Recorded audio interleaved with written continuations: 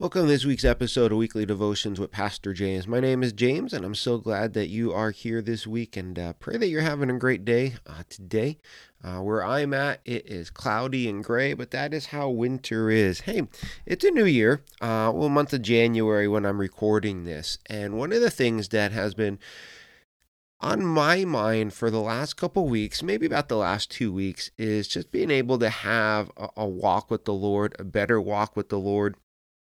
And it's really been on my heart. One of the verses that the Lord's been working on me for the last couple of weeks is delight yourself in the Lord, and He'll give you the desires of your heart. And the thing that I'm working on, the thing that the Lord has me thinking about is delighting myself in Him.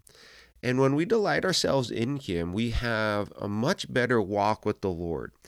But I also know that things going on in the world are not easy. I wouldn't say a crisis, but maybe if you're trying to go get some eggs, it's a crisis. But things are hard. Things are difficult for people. And so I'll use that word crisis and loosely, of course. And one of the things that a crisis does, a huge crisis, or maybe we just feel like it's a crisis, is it refocuses our walk on Jesus. And one of the things I want to do with you today in this week's episode of Weekly Devotions with Pastor James is actually give you a message that I preached a few years back. And the Lord brought it to my mind today when I was praying and just thinking, and I wanted to share it with you. And it was given, I'll be honest with you, I gave it during COVID. And so COVID was only a couple weeks, maybe 2 to 3 months into COVID. And I don't really talk about COVID much in the message. I just try to focus in on the scriptures. And so I wanted to give this to you and hopefully, prayerfully, that it would be an encouragement to you and help you have a closer walk with Jesus. And so if you don't mind, I'm going to turn it over to a sermon that I have preached a little while ago. And we pray that you would hit that like button, that subscribe button. And if you would jump on over to guardingthewell.com, you could check out the blog there. You could check out the podcast there, a couple books I've written, and you could connect with us. I would love to hear from you, and you could do that over at guardingthewell.com. Hopefully you can jump on over there, and we pray that you are well and that you have a great day. Hopefully you enjoy. When I was getting out of high school, maybe you can relate to this. When I was getting out of high school, and I was a senior in high school, I didn't really know what I wanted to do with my life. I didn't know what type of career. I didn't know college, if I shouldn't go to college. I didn't know anything along those lines. What I did know is coming out of high school, I could have played football at a couple colleges on the East Coast up to Vermont, one out in, I think, eastern part of Ohio, a couple in and around the state of Pennsylvania. I could have done that, but I chose not to. And so all I knew was I needed to have a paycheck, and so I kept working. And so what happened is I kept my job. I kept working here in the valley, and then I enrolled in a 2-year school up in Scranton. And I went up there and I graduated that college with a 2-year degree in psychology. And so I'm like, okay, I have a 2-year degree. Well, I can't do much with a 2-year degree. And so I transferred to a 4-year year school. About an hour away, 45 minutes to an hour, that I drove to every single day, back and forth. I went down to Bloomsburg. Some of you know Bloomsburg University. That's where I went. Spring semester, I started there. I commuted every single day back and forth down to Bloomsburg. And I was going to finish out my 4-year degree down there in psychology. And I was only going to have about a year and a half down there because of all the credits that I had. And so I was there for one semester. As I said, I started in the spring semester, and some of you know the story, but you got to bear with me. But that semester, I had a classical music class. Yes, I took a classical music class. There's almost 250 kids in that class, and I actually passed it quite easily. I had child psychology class, which is like I've taken about 3 of those in my life. And I had a bunch of other classes that I don't even remember, but one of the classes that I had to take was a class called Basic Statistics. You had to learn how to come up with and formulate statistics. It was actually a requirement for the degree, which I never understood why. Well, long story short is this.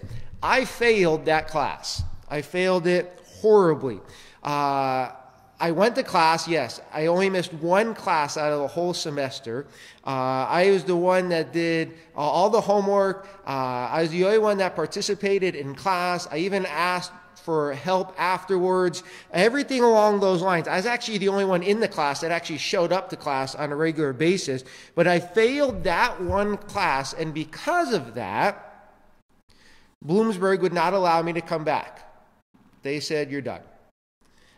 They said, based on your previous grades, your grade average, which for me was about a B+ to an A- for most of my classes, they said, based on your prior history, we don't think you could pull your grades up. And so they literally kicked me out. They would not allow me to come back to school for a whole year. Well, that threw me into a bit of a crisis. I didn't know what to do. I had no idea what I was going to do. That whole semester, plus books, was on a credit card because my financial aid got messed up and everything. I was supposed to get married. My wife and we were going to get married after I graduated college, after we got done with college. Well, now I got kicked out of college, so what's going to happen there, right? It threw me into a bit of a crisis. I didn't know what to do. Well, here's the thing about crisis. Do you know what crises do? A crisis causes us to refocus. A crisis always causes us to refocus on things. And some of you have had to do that over the last 5 or 6 weeks now in your own life. That you've had to refocus on perhaps your budget and your spending habits, where maybe you've lost your job. Maybe you've taken a pay cut because of everything going on. Well, because of that, because of the crisis, you've had to refocus your budget. Maybe you've had to refocus your eating habits, that you used to eat out maybe 4 or 5 times a week, and now you're trying to figure out how to cook a meal. You've actually had to refocus on that. And maybe some of you, even for work, you've had to refocus on work and how that looks like, because maybe you're working from home, or maybe you're having to do things differently. That you have sat down and you refocused on different things in your life because of the quote-unquote crisis that you and I, the whole world, are going through. Because a crisis causes us to refocus. Well, let me ask you something. Have you done that with your walk with Jesus? Has this crisis caused you to refocus onto your walk and your relationship with Jesus Christ? I hope so. You see, Peter has been talking about false teachers here in chapter 2. And he's going to continue that this morning. But he's talking about false teachers. And he's pointing them out to the Christians that are in the area of where this letter was written to. But I want you to see what Peter writes in 2 Peter chapter 3, verse 17. Because Peter says this at the end of the letter. He says, therefore, and for those of you that join us regularly, you should know when you see the word therefore, you need to ask, what's it there for? Because it sends us back to what Peter just said. Peter says, therefore, in light of, since everything I've written so far, he says, dear friends, since you already know this. Well, what is this? I'll tell you that in a moment. Be on your guard so that you may not be carried away by the error of lawless men and fall from your secure position. What Peter says there, and he tells them and he tells you and I, is this: you already know this. You already know this about false teachers. You already know what they do and why they do it and how they do this. But because you know this, you need to be on guard so that you don't fall, so that you're not led astray from Jesus Christ. And so we need to know all of this so that we're not led astray, so that you are not pulled away from Jesus Christ. What we have to do is we have to take what Peter is giving to us here and apply it to our lives. Well, how are we to do that? Well, it starts with us refocusing on our walk with Jesus and making sure that our lives, that your life is not starting to be like that of a false teacher. To make sure that your life is not becoming one that is wandering off from Jesus Christ instead of being close to Christ. And so this morning, I have 4 things for you this morning. First is going to be a quick reminder of false teachers. And then I have 3 questions for you. And what those 3 questions are is this: how is your path? Who is on your path? And where is your path going? And so those are the 3 questions that I'm going to give to you this morning that I really hope that you would think about. But first, we need to get reminded of who these false teachers are, because it's been a couple of weeks since we've been in Peter here. And so in verses 10 to 14, which is not going to be up on your screen because it's a good portion of Scripture, I'm going to read it to you. We're going to get a reminder of false teachers. And so if you would join me, 2 Peter chapter 2, verses 10 to 14, we read this. This is especially true of those who follow the corrupt desire of the sinful nature and despise authority. Bold and arrogant, these men are not afraid to slander celestial beings. Yet even angels, although they are stronger and more powerful, do not bring slanderous accusations against such beings in the presence of the Lord. But these men blaspheme in matters they do not understand. They are like brute beasts, creatures of instincts, born only to be caught and destroyed, and like beasts they too will perish. They will be paid back with harm for the harm they have done. Their idea of pleasure is to carouse in broad daylight. They are blots and blemishes, reviling in their pleasures while they feast with you. With eyes full of adultery, they never stop sinning. They seduce the unstable. They are experts in greed and an accursed brood. And so Peter has a lot of strong imagery in these verses, but also just in this whole chapter. And Peter is giving us this whole chapter about false teachers. All of chapter 2 is about false teachers. And the reason Peter is bringing them up and telling us about them is this. Peter knows how destructive they are. He knows what they can do and are doing in the life of the church in the days of Peter, but then also right now in our life. There are false teachers. As I told you a couple weeks ago, just because someone stands in front of you with a Bible does not mean that they are telling you the truth of that Bible. You see, false teachers, they pull people away from Jesus Christ. They lead them away from Christ. And false teachers keep people from a relationship with Jesus Christ because they give them false information. But what are they like? How do we tell a false teacher? Well, 4 weeks ago, if you can believe it, I counted right, today is the 5th Sunday that we have been apart. And so it's literally been 4 weeks ago today, 5 weeks ago, that we went through 2 Peter chapter 2, the first 10 verses. And we saw different aspects and different traits and characteristics of a false teacher. And so you can go back and look at that. I'm not going to go through all of that this morning, but Peter continues that. Through this whole rest of the chapter, Peter is giving to us different aspects of false teachers and what they do. And what they do is they give falsehood. See, Peter tells us in verse 10 that false teachers, that is that's who Peter is talking about, they follow the corrupt desires and sinful natures and despise authority. And what Peter is telling us there is that the false teachers, they follow their sinful nature, or you could use the word lust there, and they despise authority, which means the characteristic of a false teacher and what they do is this: they have a deep-seated lust for many things, including themselves.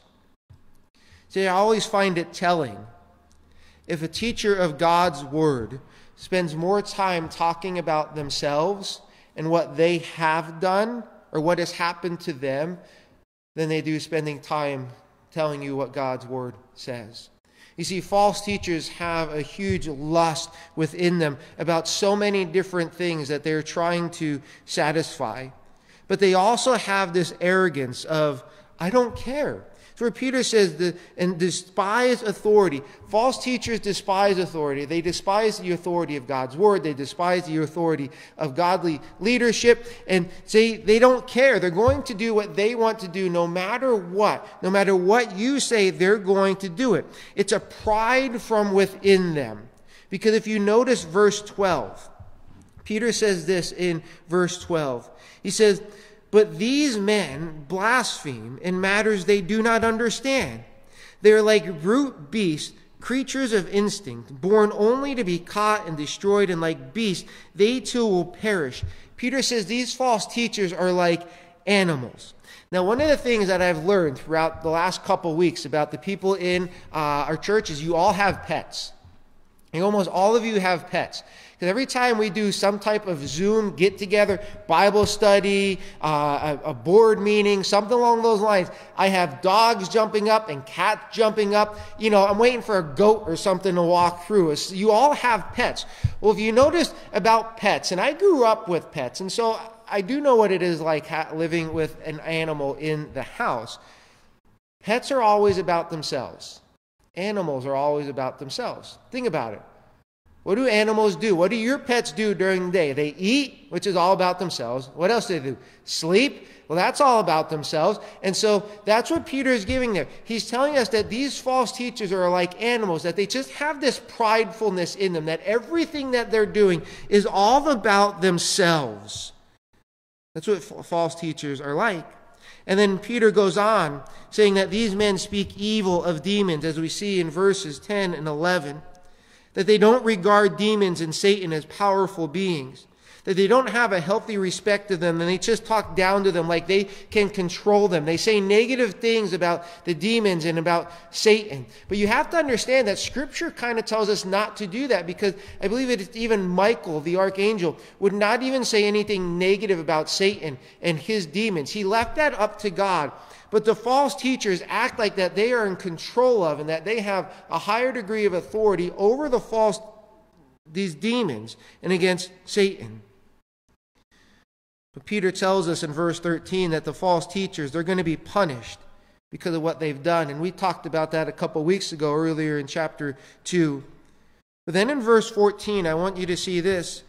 Peter says, with eyes full of adultery, they never stop sinning.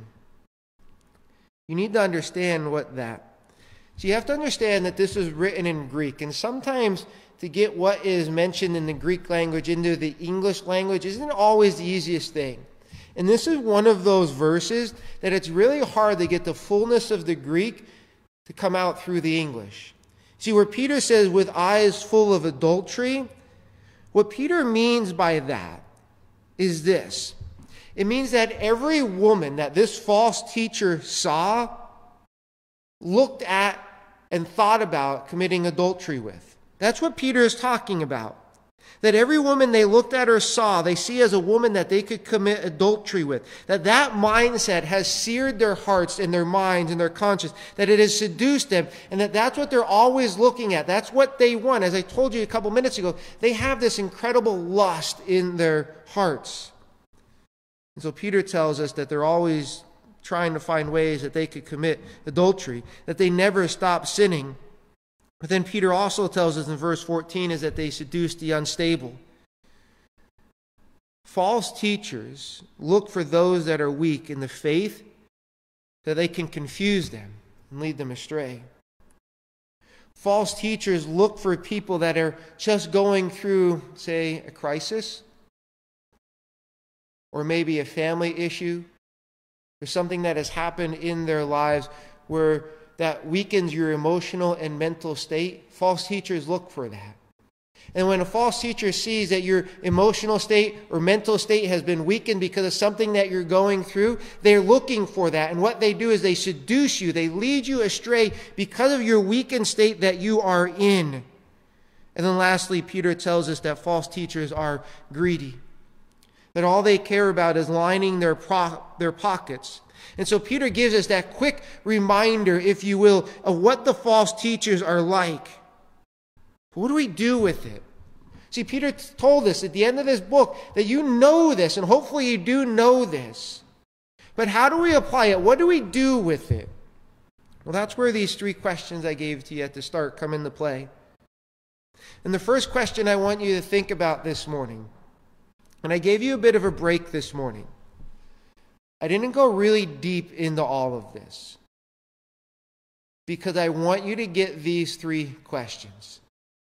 These 3 questions are really important for where you're at in life right now.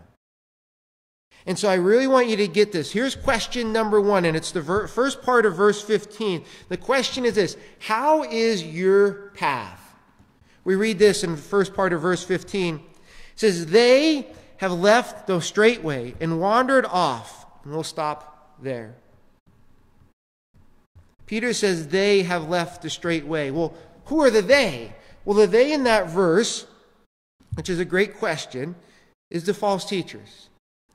Peter tells us that the false teachers have wandered off the straight way and have started to follow. He says these false teachers, they've left that way. They've wandered off. And another word for you to see and know in that verse is this. It's the word way. You see where Peter says they have left the straight way? Well, that word way in Scripture is used to speak about our way with Christ, our walk with Christ, our relationship with Jesus. You'll even find it in the book of Acts a little bit. Before the term Christian and Christianity was formed, Christianity was actually called the way. And so that word way there, Peter is putting it there, talking about a walk with Jesus. And so what Peter is doing, he's giving us a picture of someone walking down a path, a straight path. Then all of a sudden they make a left turn and they wandered off. I'll give you an example. Maybe you were doing really good on a diet and exercise 7 weeks ago. Right? You're doing great. You're on the straight path, eating salad, right? Exercising, and then all of a sudden you are not allowed to go anywhere. And so what has happened since then? You have made 75 cakes, 30,000 dozen cookies, and you've eaten all of them. You haven't given them away, right? You are on a straight path with exercise and losing weight, and something happened and caused you to wander off that road, and now your clothes don't fit, right? It happens, right? That's the picture that Peter is giving to us here. That you were on a straight path, but you just wandered away.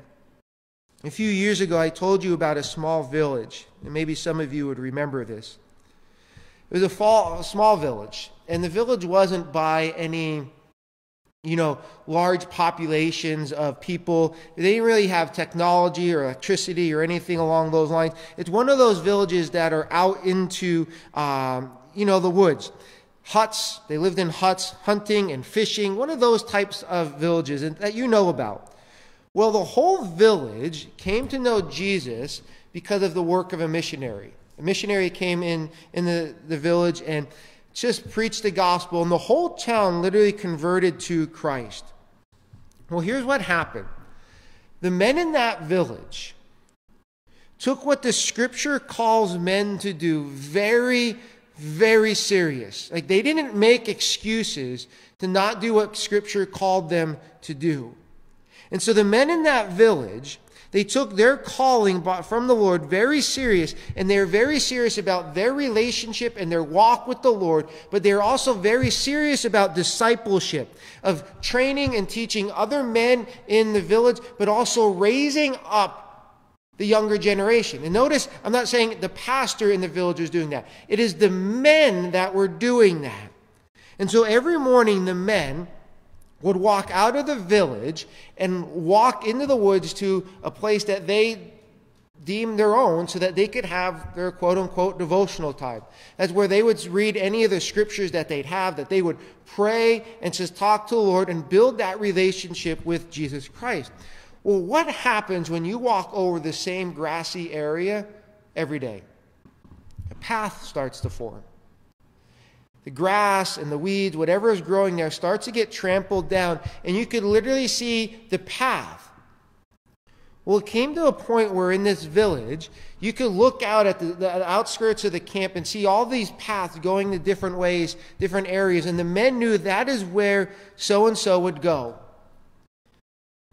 But what they ought also be able to tell is this, that if a path was starting to get overgrown, that if the path wasn't walked on a lot, that they knew so-and-so wasn't going out and spending time with Jesus.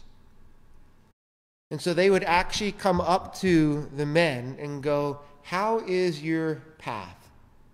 And that's all they would need to say, because when the man heard somebody asking that, what they knew is that person was asking them, how is your relationship with Jesus Christ? That your path has not been walked on very much, that it is being overgrown, that you are not spending time with Jesus the way that you ought to be, and you need to fix that. You need to start walking on that path with Christ again and spending time with him. And so let me ask you, if that is the backdrop, let me ask you this. How is your path? Men, how is your path? How is your walk with Jesus, men? Women, how is your path? Ladies, how is your walk with Jesus right now? Like, hear me on this. Stop scrolling. Stop listening to the music from the other room. Stop watching the TV and trying to listen to me at the same time.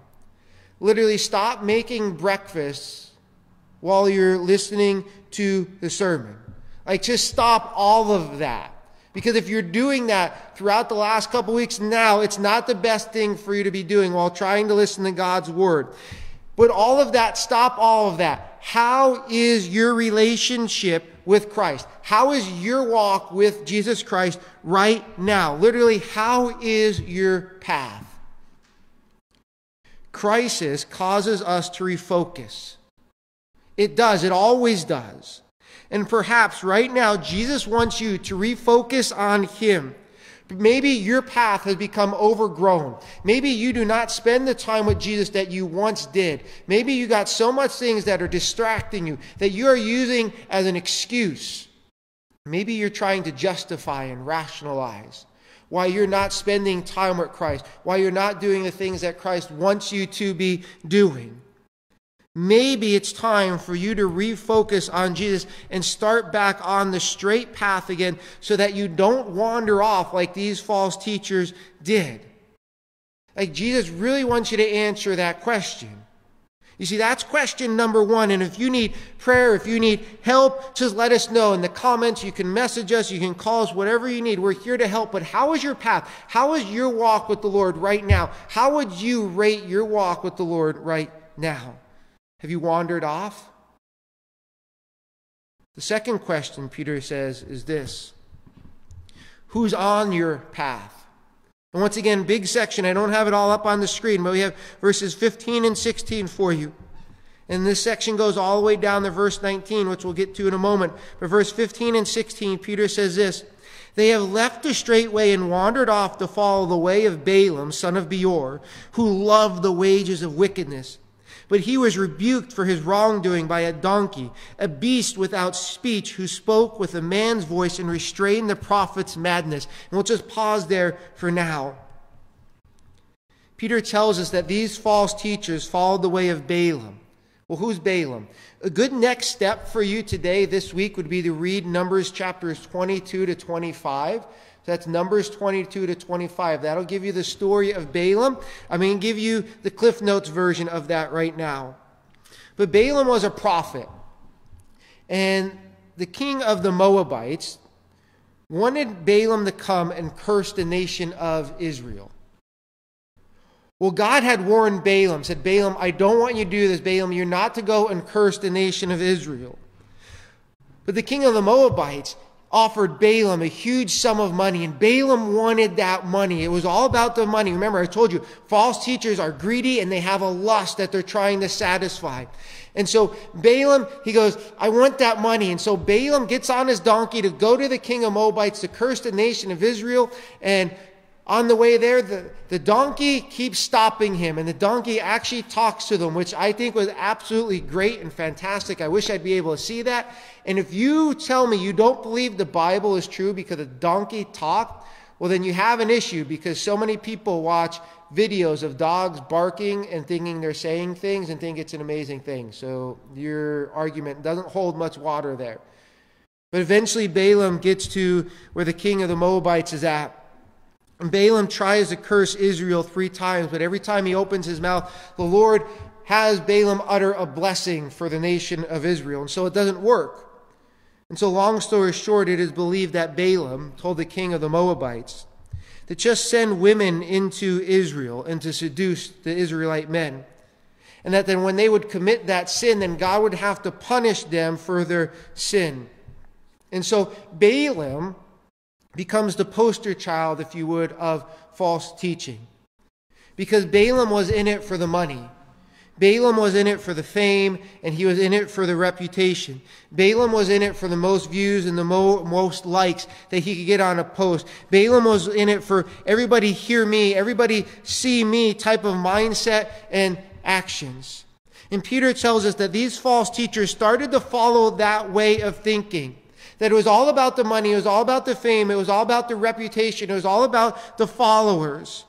Well, Peter goes on to tell us what these false teachers are like, verses 17 and 19. It says, these men are springs without water and mist driven by a storm. Blackest darkness is reserved for them. For they mouth empty, boastful words, and by appealing to the lustful desires of sinful human nature, they entice people who are just escaping from those who live in error. They promise them freedom while they themselves are slaves of depravity. For a man is a slave to whatever has mastered him. Peter tells us that these false teachers are like springs without water, a mist driven by a storm. Question for you.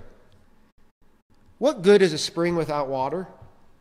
What good is a well without water?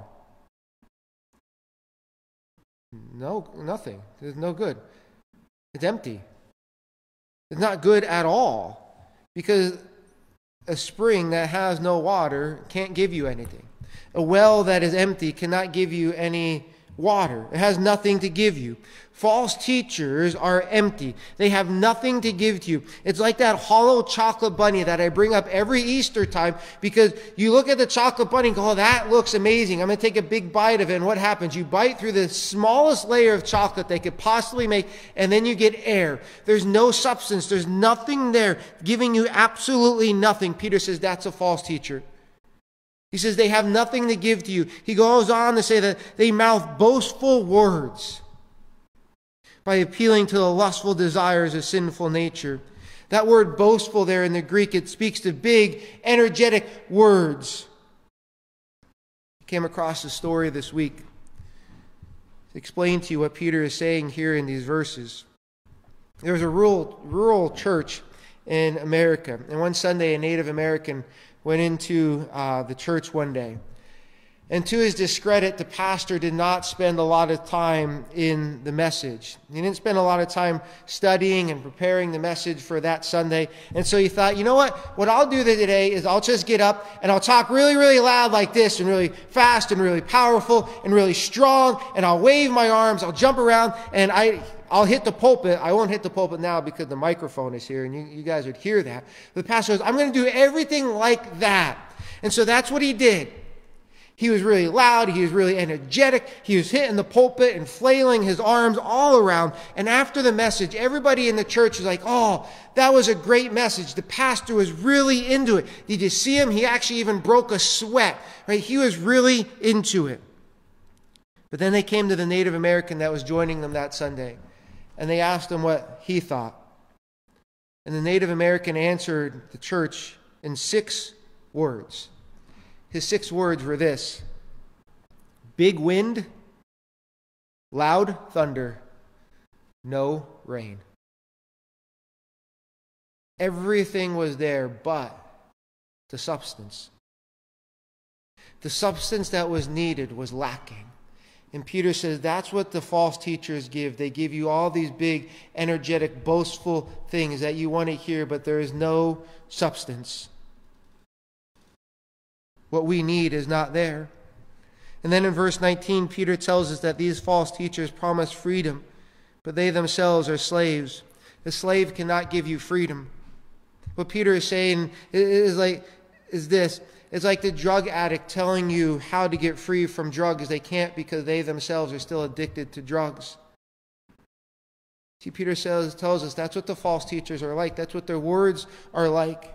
And I hear you, Pastor, what in the world does that have to do with the second question that you gave to us? Who is on your path?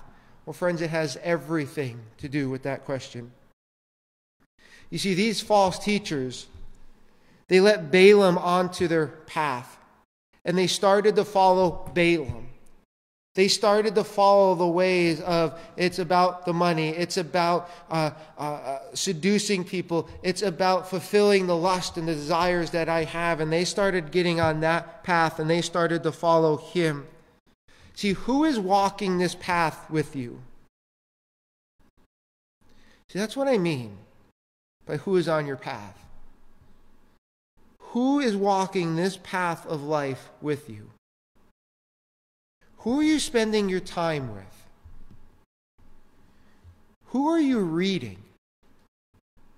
Who are you listening to? Who are you following on Facebook and Instagram? Who are you letting to speak into your life about different aspects of life? See, how are the people around you in your life feeding you and influencing your mind and your heart? You see, to stay on the straight path, to stay with Christ, we have to refocus and we have to see who's on the path with us so that they don't start to lead us and pull us astray down some path that keeps us from Christ. Who is that for you? Because over the last couple of weeks, you've been in a lot of more isolation than you're used to and that you like. And so when we're in isolation, that is when Satan likes to tempt us all the more. Isolation puts us in a weak position. And so that enables you to pick up a book off a shelf or maybe order a book through Amazon. Maybe it gives you an opportunity to watch something on the internet or maybe somebody on the TV or maybe you start listening to someone that you wouldn't normally be listening to. And all of a sudden, Satan has now tempted you and he's filling your mind and your heart with influence and food that is going to lead you down a path that is not the straight path. Who is on this path with you right now in your life? I read a story about D.L. Moody this week. If you don't know who D.L. Moody is, he became an evangelist and a pastor. He's very, very well known. He did a lot of great stuff. And what the story talked about was this, that his conversion, when he met Jesus, was so radical that he would read the Bible, ready? For hours a day. Some of you won't even read the Bible for hours a year. D.L. Moody read the Bible hours a day, every day, and he applied it immediately. Not saying he was perfect, but this is what he did. He took the word and he applied it immediately, and he became obedient to the word of God. So much so that it actually bothered some of the older, more mature believers in his church. They follow me on this. His growth in Christ, his maturity in Christ, embarrassed those who had been in the faith longer than he was. You see, every week, D.L. Moody would come to church and talk about what God did in his life, what God showed him, and how the Lord worked in his life that week. And the older saints honestly felt a little humiliated by him, that they actually did this. They actually went to D.L. Moody's uncle and said, "Can you quiet the boy down?" The older, more mature saints in D.L. Moody's church were upset because he was growing and they weren't. And so they actually asked his uncle to get him to stop growing in Christ. Think about that. One biographer of D.L. Moody, he wrote this: D.L. Moody's robust spiritual health and bounding spiritual energy disturbed their napping. He was just too much for them. So while they were sucking their thumbs, he was growing until he left them far behind. He grew more in a few years than they did in 30. Friends, we need more people like D.L. Moody in our life that's going to force us and influence us to grow in Christ and walk this path with Jesus and not with the world. And so as you've been at home, maybe only for work for about 5 weeks, who is on your path with you right now? How are they leading you? How are they influencing you? Perhaps it's time for you to refocus on who's on your path with you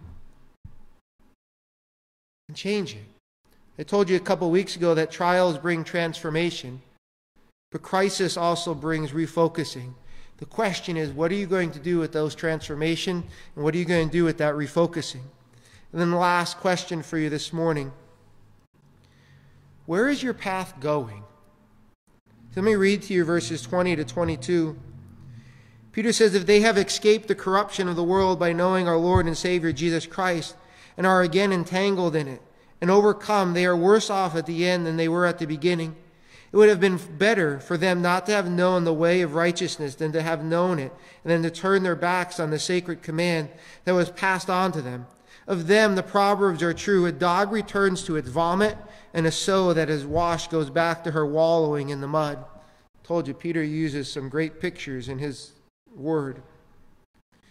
Peter tells us that if they, which are the false teachers, if they've escaped the corruption of the world by knowing our Lord and Savior Jesus Christ and are again entangled in it and overcome by it, that they're worse off at the end than they were at the beginning. Peter goes on to say it would have been better for them not to have known the way of righteousness, which is the gospel, than to have known it and then turn their backs on that.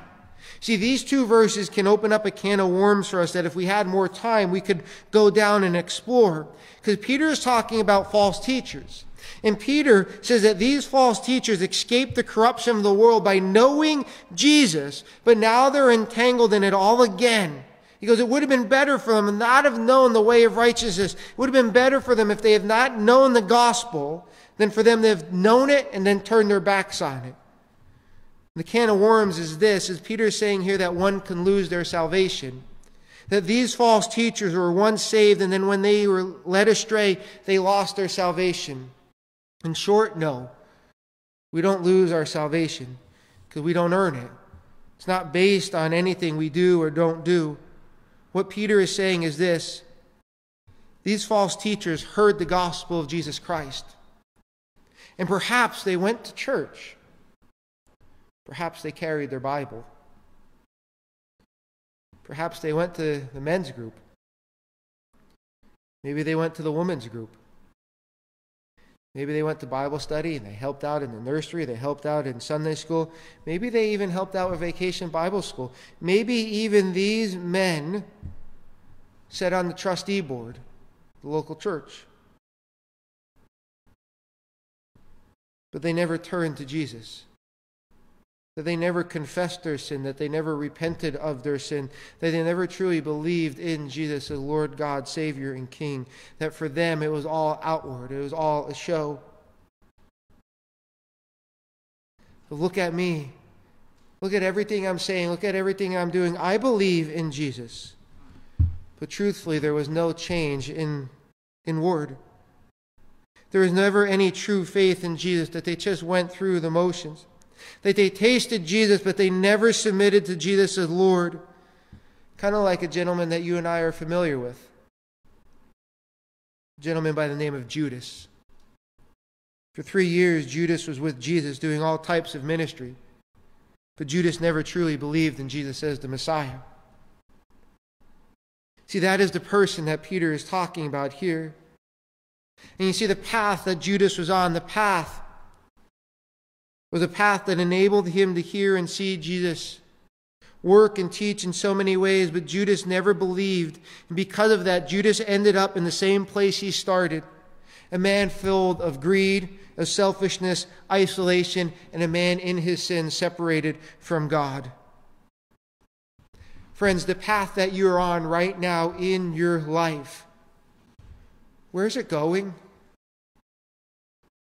What is its final destination? The path you're on right now, that if everything stayed the way it is right now, where is it leading you to? You see, the path that you're on right now only has one of two final destinations. The path that you're on right now will lead you closer to Jesus. That you will know Him and rejoice Him in and glorify in Him and serve Him all the more. Or your path that you're on right now will lead you farther from Jesus and you will end up where you started. But the only difference is you'll be held responsible for the truth that you have heard. Have you turned to Jesus? Have you ever had a conversation with Christ about the fact that you are a sinner and that you confess your sins and that you ask Him to forgive you? and that you repent of your sins, which means to turn away from it and turn to Christ, and that you believe that Jesus lived, died, and rose in your place? Or is it all a show? Is it all just motions like it was with Judas? Friends, we're in a crisis. Crisis causes refocusing. Let us refocus on our path. How is your path? How is your walk with Jesus? Who is on your path?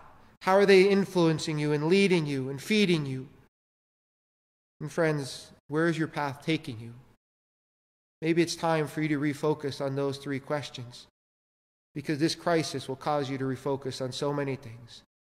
Don't miss out on refocusing your relationship with Jesus Christ.